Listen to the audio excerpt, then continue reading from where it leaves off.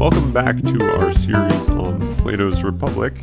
In this episode, we will be finishing up Book 5, the second half of Book 5. And I want to begin by reminding you all of how Book 5 began. So, if you remember, there is this specification in detail, more detailed description of how it is that the many share everything in common, so that they generate or constitute a single life, which is the polis, the one soul of the many individuals, all ordered towards a single good. And Socrates begins by pointing out 450 C, right? The Stephanus number 450 C. He says, "It is not easy to explain, my happy fellow. It raises even more doubts than the topics we have discussed so far." So what's not easy to explain? Namely, the details of how everything is shared in common.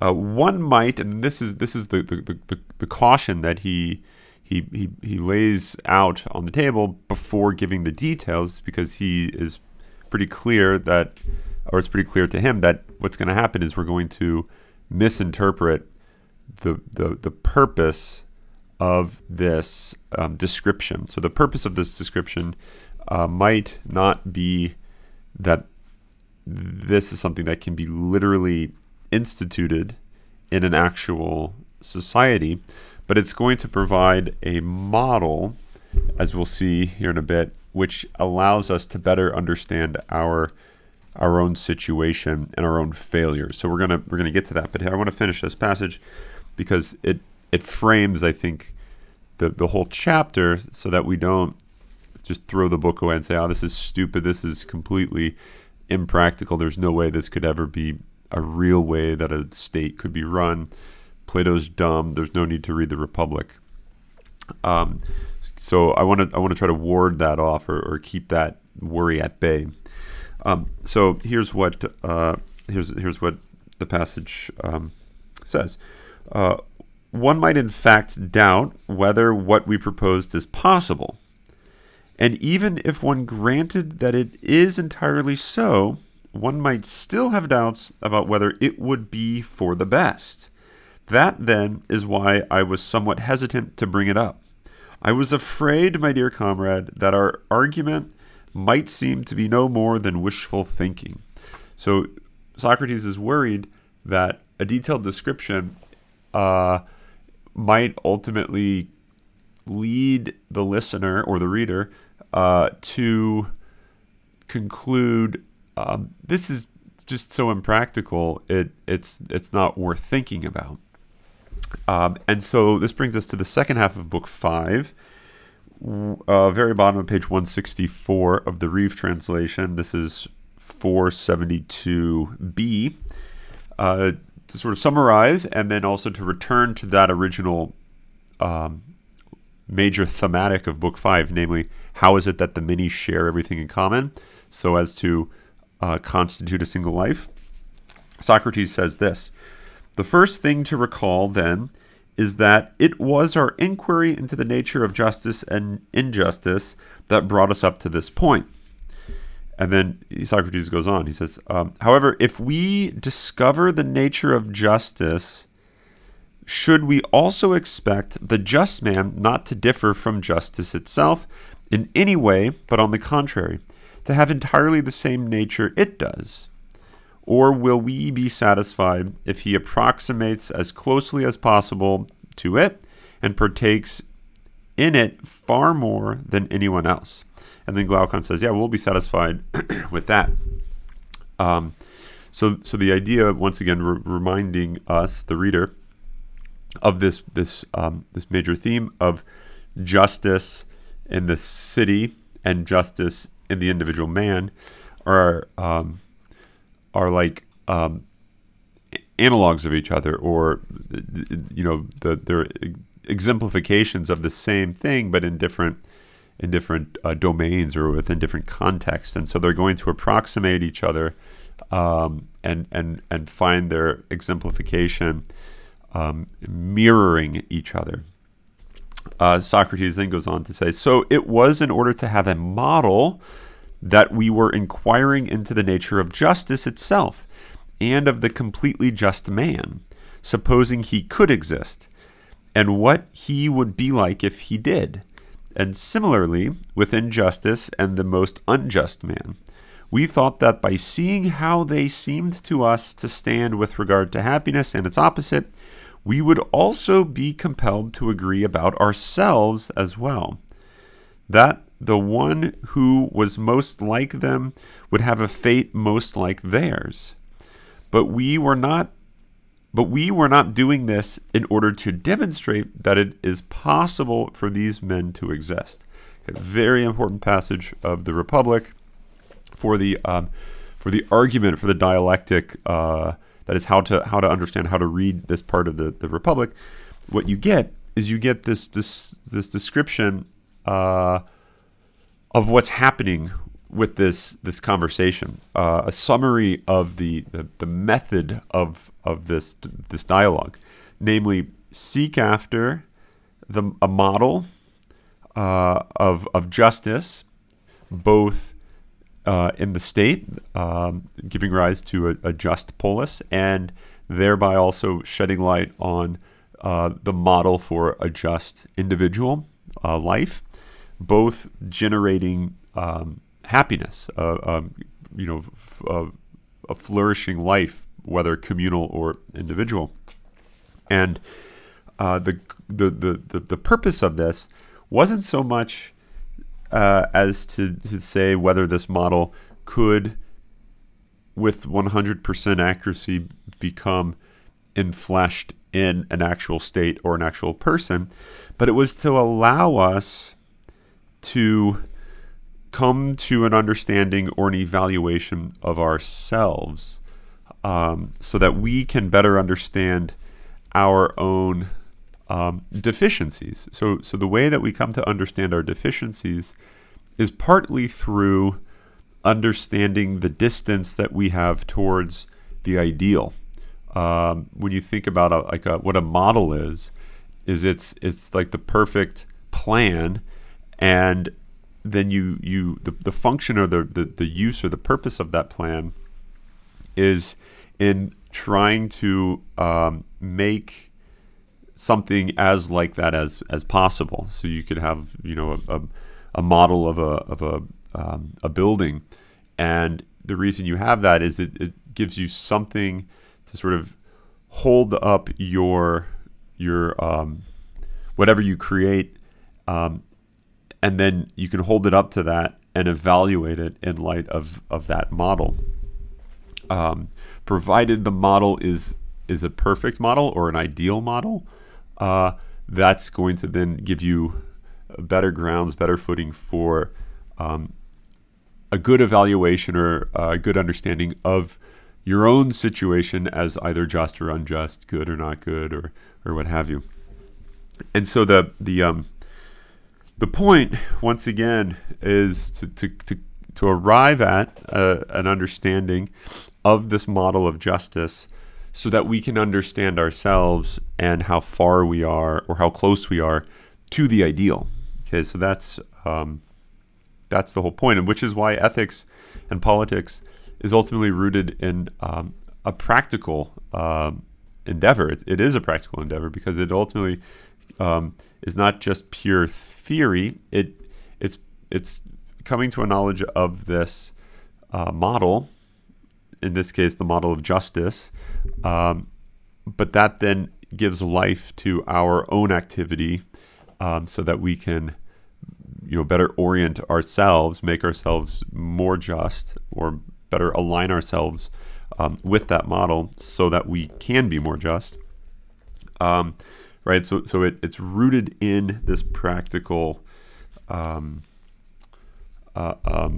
endeavor that is just what it means to be an agent.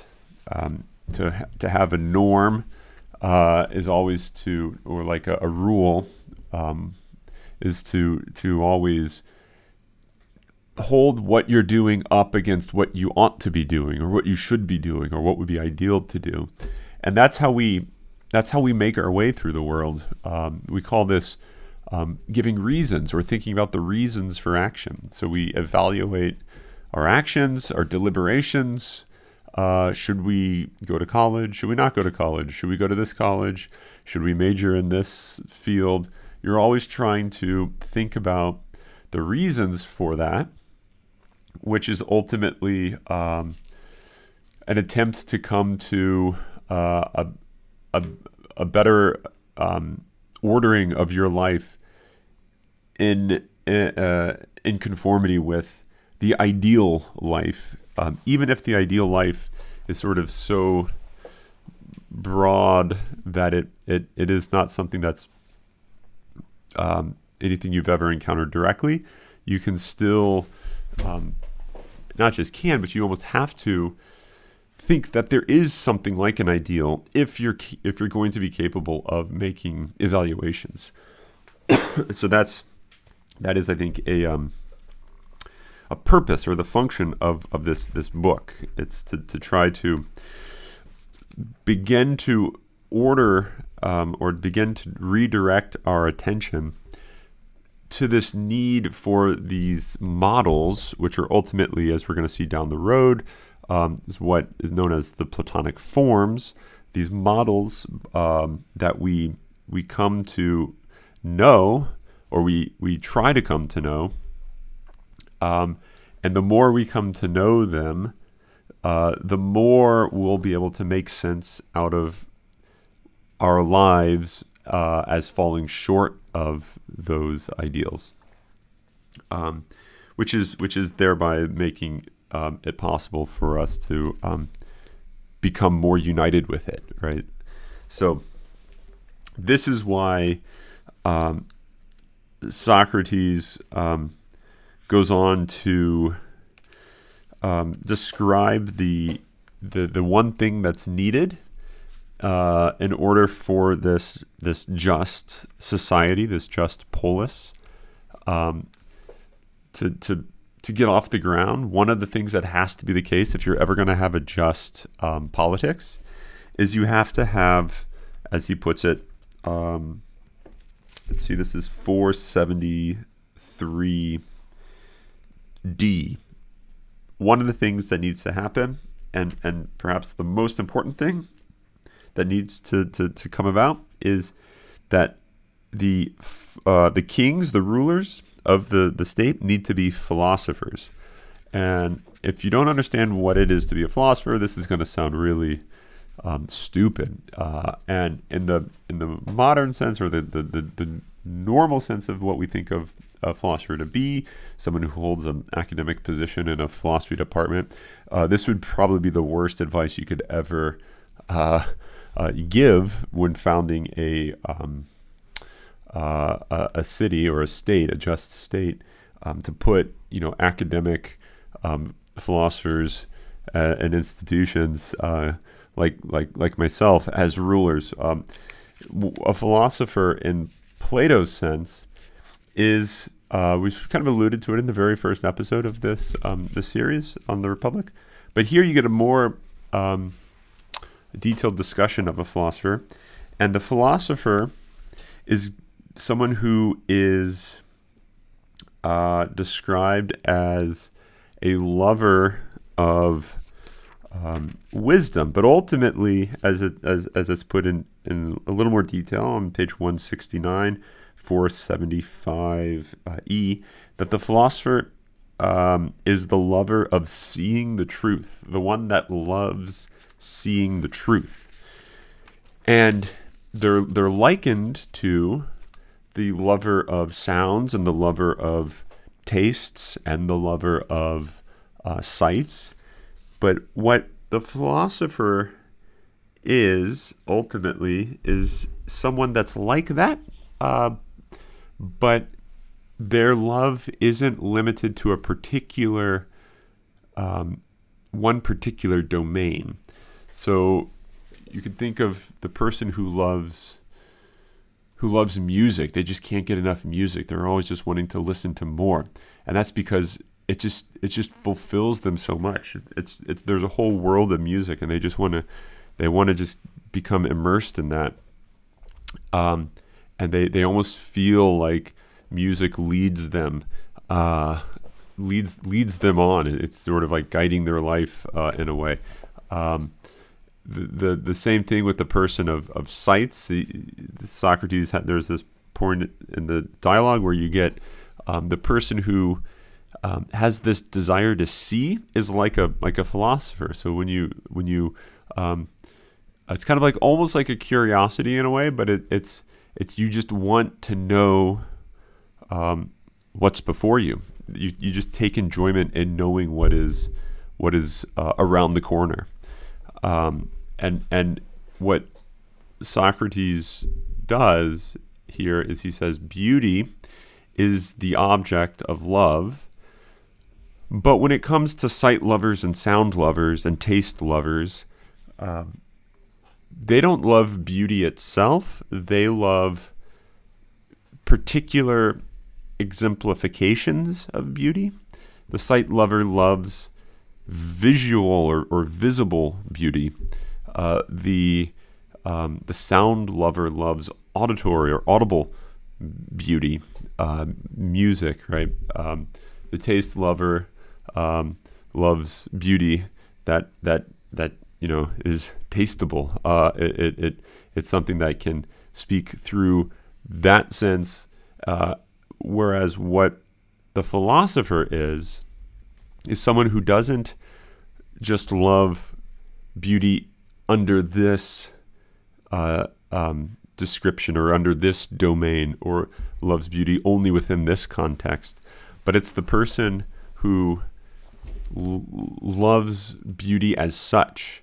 So one way to maybe think of it is there's this thing. It's kind of, I don't know if you really want to call it a thing, but that's known as beauty, which manifests itself through or in different mediums, different we'll just say mediums, music, art. More generally, you can talk about the different types of art, but those are the different mediums by which beauty presents itself or reveals itself. But the philosopher is enamored not with any one of those, but with the beauty that lies before any of the particular manifestations of it. It's almost like, here's an analogy that may be helpful, even though it might be a little misleading. You might love your friend because of the particular actions that they do. Oh, they come over and they help me cut my grass, and they help me change my oil, and they always bring beer to the party, and these are great friends to have, and in a sense those are exemplifications or manifestations or revelations of friendship. That's how friendship is communicated or revealed or made known. But to love a friend isn't to love them only because they bring beer to the party, or only because they help you change the oil on your car. Rather, there is something which lies before. Now, it's not like in contrast to any of those other manifestations in action, but there's something that lies before any activity that your friend does that friendship is really about. So the true friend is one who seeks to love the friend as such, and not merely because of the actions. And now this is, we have a fairly common term for this, which is unconditional love, something like that, where you recognize that the love of this person isn't based on any conditions, and so it's a love that goes before any conditions need to be made or said or done, right? That is, it's this attempt to love what lies at the root of those actions and not merely those actions themselves. And that's similar to what's happening here with the philosopher. It's the person who loves truth itself or beauty itself or justice itself prior to any particular manifestation of it. So you could think of, you might know people like this. Maybe you're one of these sorts of people who loves learning. Learning what?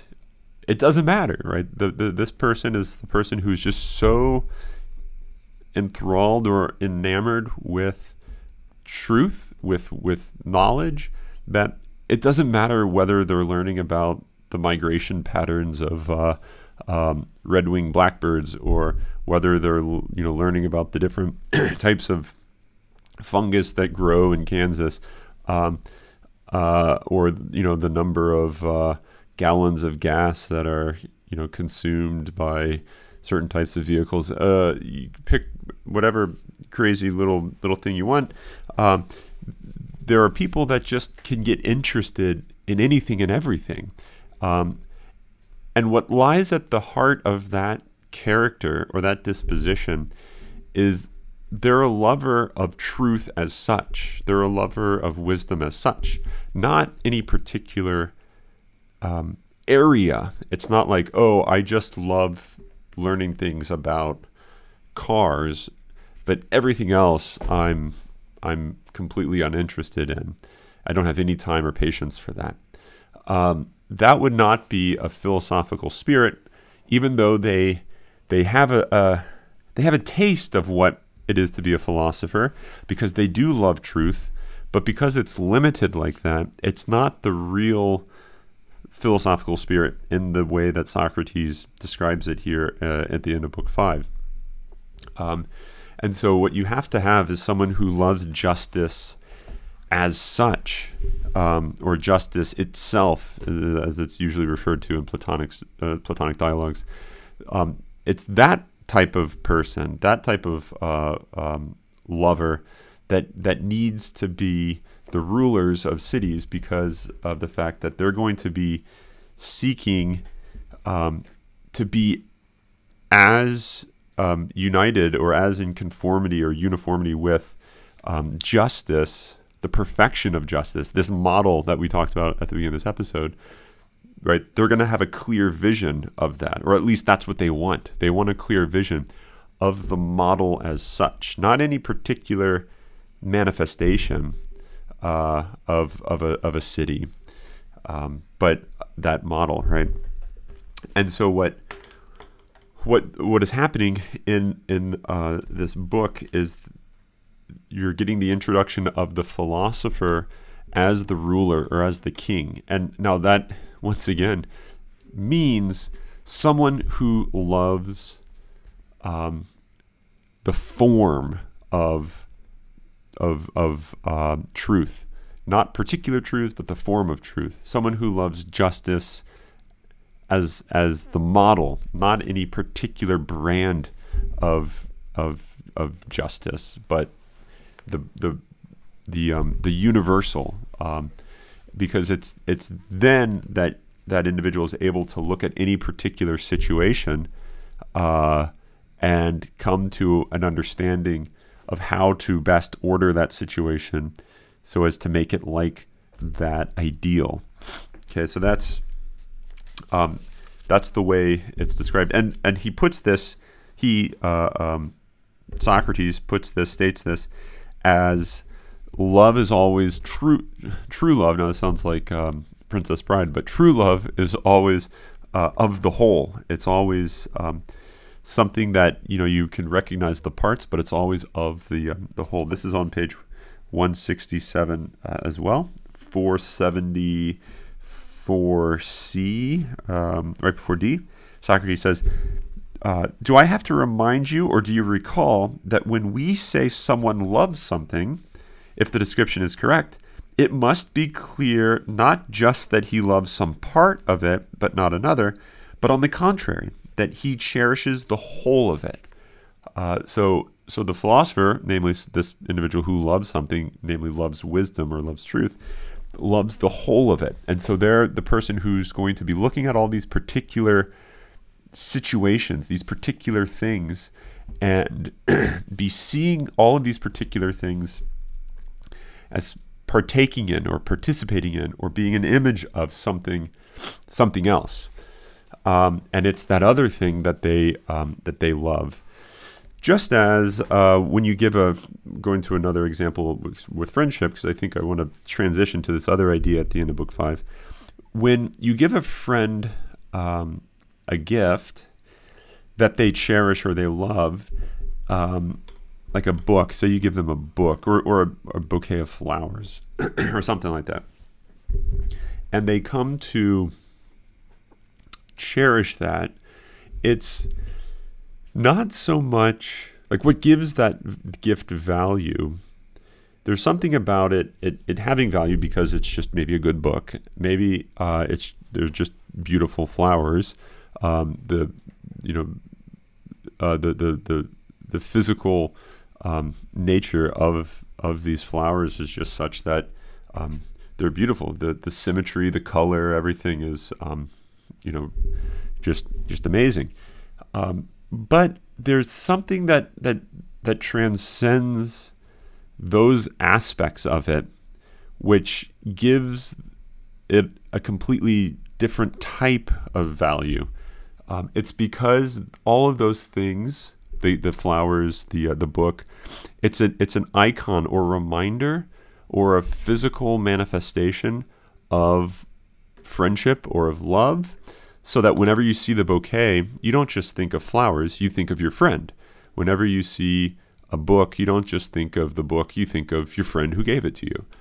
This is the notion of a sacramental, something that is it directs you beyond it. So a wedding ring, it's not just a piece of jewelry, because the significance or the meaning of the wedding ring it's like this is a physical manifestation in a very minuscule way, but a physical manifestation of this love of this individual and your unity with them. And so this physical silly little piece of metal is capable of being an icon or an image of something beyond itself. And it's the one who can see and appreciate the value of a wedding ring in that way is someone who's philosophical, who can love the whole, not just look at the metal and say, the metal's really pretty. That would be someone who loves only part of what's here. The one that loves the whole of what's there, the whole of the wedding ring, is the one who sees it for more than just metal, and it actually communicates something beyond metal. Namely, it communicates love, or communicates unity with your spouse or something like that. And so it takes a philosopher, someone who can move beyond just seeing little parts of things to seeing this whole that might transcend the parts, in order to best understand how the parts are related with each other, so that there is this transcendent whole generated by them. Okay, and so this is getting sort of heavy, sort of weighty. Try to press on through. If you need to sort of slow down and pause and reflect on this as we keep going, please do that. Don't hesitate. Okay, but I want to continue this theme, and this will bring us towards the very end, where you get a description of the relation, or a discussion, better yet, between knowledge and ignorance, and something that lies between them. And the way that I understand this part of the dialogue is that there's two two things that are going on. There's the world or the domain of things that exist, right? So you can talk about some things are, and then on the other hand, you got the complete opposite, which is some things are not, which is nothing. And now what's really paradoxical about this, when you stop to think about it, is there isn't anything that is nothing, because if it was nothing, then it wouldn't be anything, right? So there's already right off the bat there's this paradox that's underway. Okay, so but I don't want to get into that too quickly. Okay, so what you have, think about this, is you have the models that we were talking about earlier, right? These forms, justice itself, truth itself. These are the universal models, the ideals, and they don't change. There are things that change, either resemble those models more or less, right? There are some things that can be more just. There are people that can be more just than other people, but the model itself doesn't change. Think about it in terms of something. This is just an analogy, but like you have a piece of music that's written on paper, right? Like sheet music, and you could throw all the dynamics in there, and play it this way and at this tempo and what have you, and there could be 5 people that can all play that song, but some people play it better than other people do. And what that means is some of those performances of that piece are more, maybe not more, but they're closer to the ideal piece of music on the page than others. My kids are learning the violin.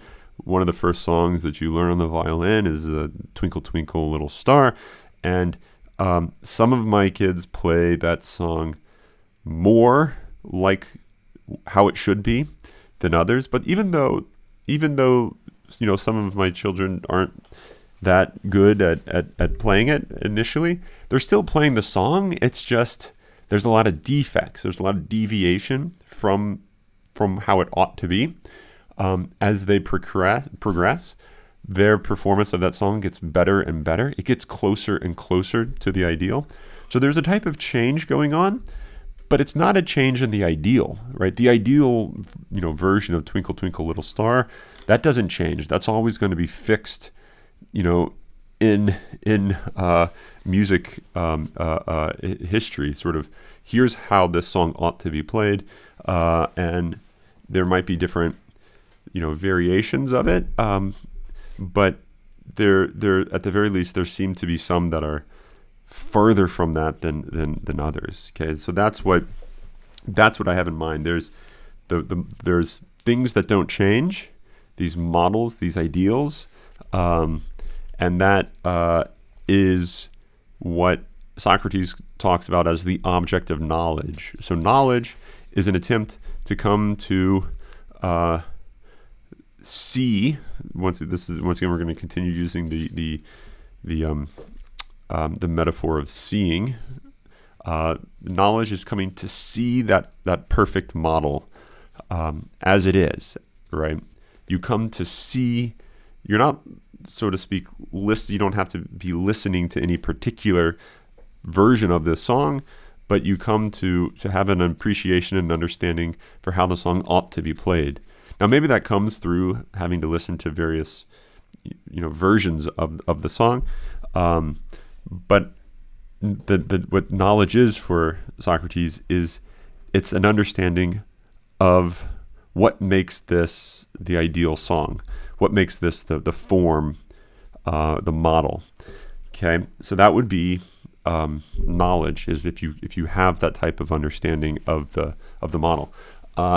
Ignorance, the way he's using it here, would just be the complete failure to have any grasp of the model. You're completely blind, put it that way. Using the image of sight, right? The one who's just perfectly blind has no grasp of what the visual model is. The person who's deaf has no comprehension of what Twinkle Twinkle Little Star ought to sound like, because they're just entirely deaf. They don't know what that song ought to be. They're just completely out of the loop in regards to what that model, what that perfect form is. And so ignorance is something like blindness or deafness for Plato.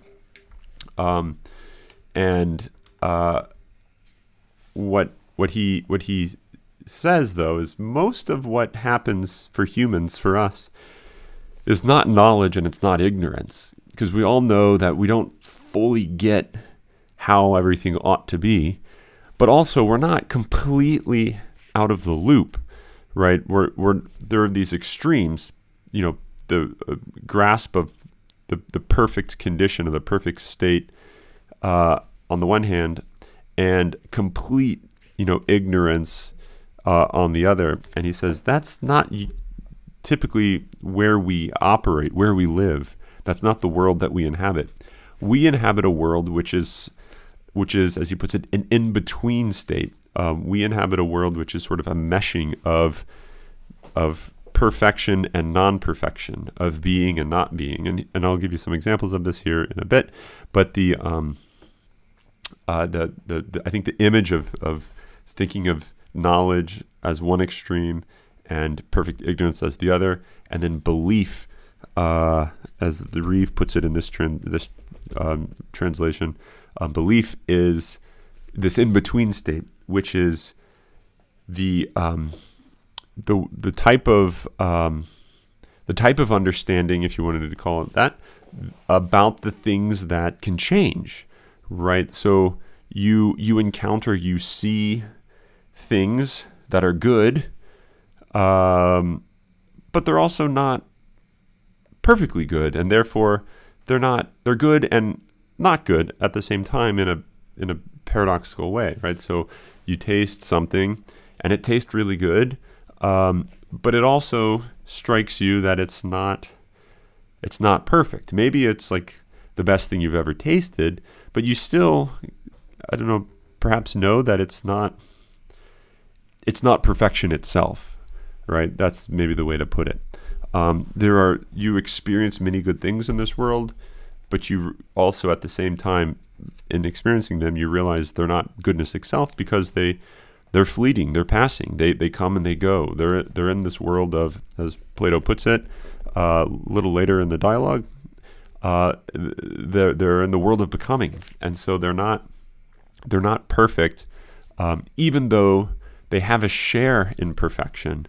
So they're kind of this conglomeration of these opposites, of being and not being, beauty and ugliness. He uses that example, and I think that is something that we're very familiar with, even if we haven't reflected on it. So think about your own life. You're not, perfect, but you're also not entirely evil. You're not like the incarnation of evil itself. And you have understanding, you have knowledge, but you're also fallible, and you know that you're not all-knowing. So you're kind of finding yourself living in this like in-between, as he calls it. And I think the way that he wants us to think about this in-between state is it's like it's a type of motion or a type of movement or directionality. It's like a sign. In theological terms, we would call it a sacrament, going back to this image that we said earlier, which is why I think the philosopher for Plato is the one who can understand the world that they live in, because they can see that the world they live in is this mix of these extremes, and therefore it sort of pushes you towards the model, which is the ideal.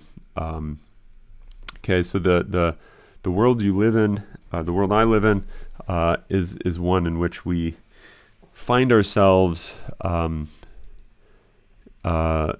the same and different. I'm the same person as I was yesterday and the day before and the day before, and the same person as I was when I was 2 years old. But I'm also a very different person. My actions reflect this difference. My habits maybe have changed.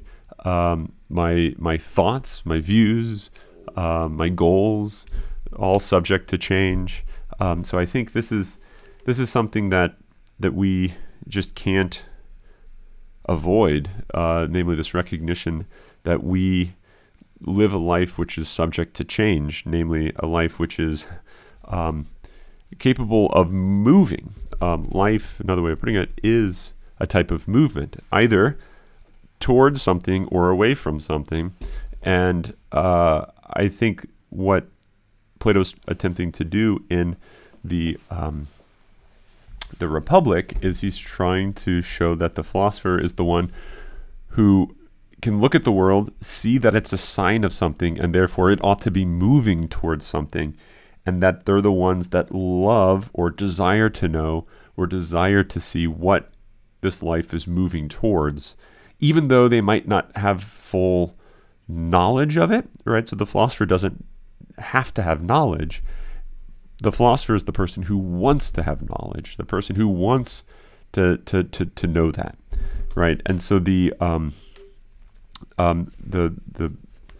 wise person or the philosophical person is the person who can see the world that they live in as ordered towards something beyond it, and therefore the world becomes an icon or an image.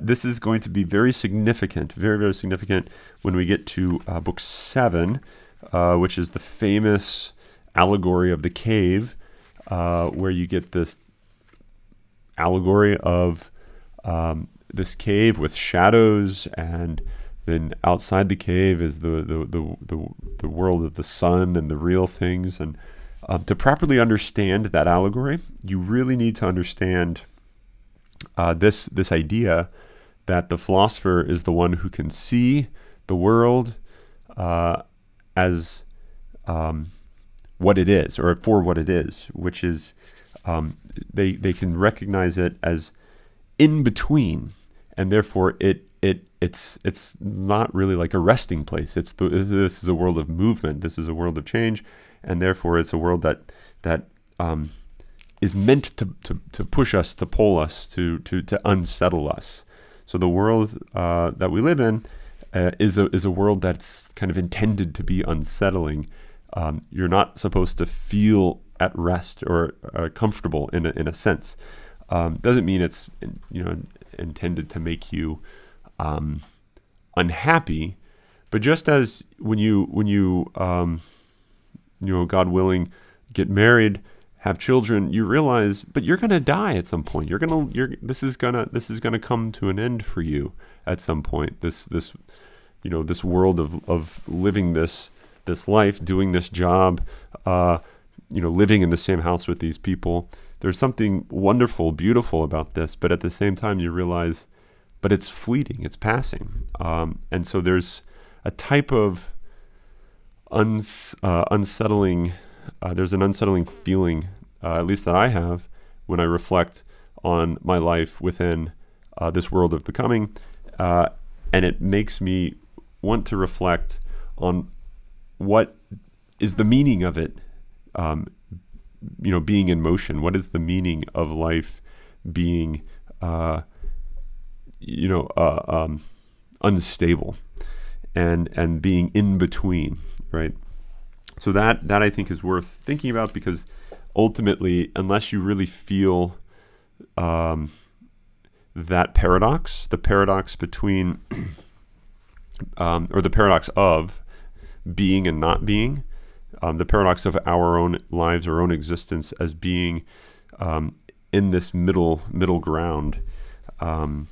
This is also at the heart of the Christian understanding of creation out of nothing, in kind of classic metaphysical terms, you get the all these distinctions of essence and esse, or essence and existence, and act and potency, which are something like this divide, this in between of these two extremes, these two limits coming together to give rise to our very existence as sharing in, partaking in the unchangeable, being of God, but at the same time coming out of nothing.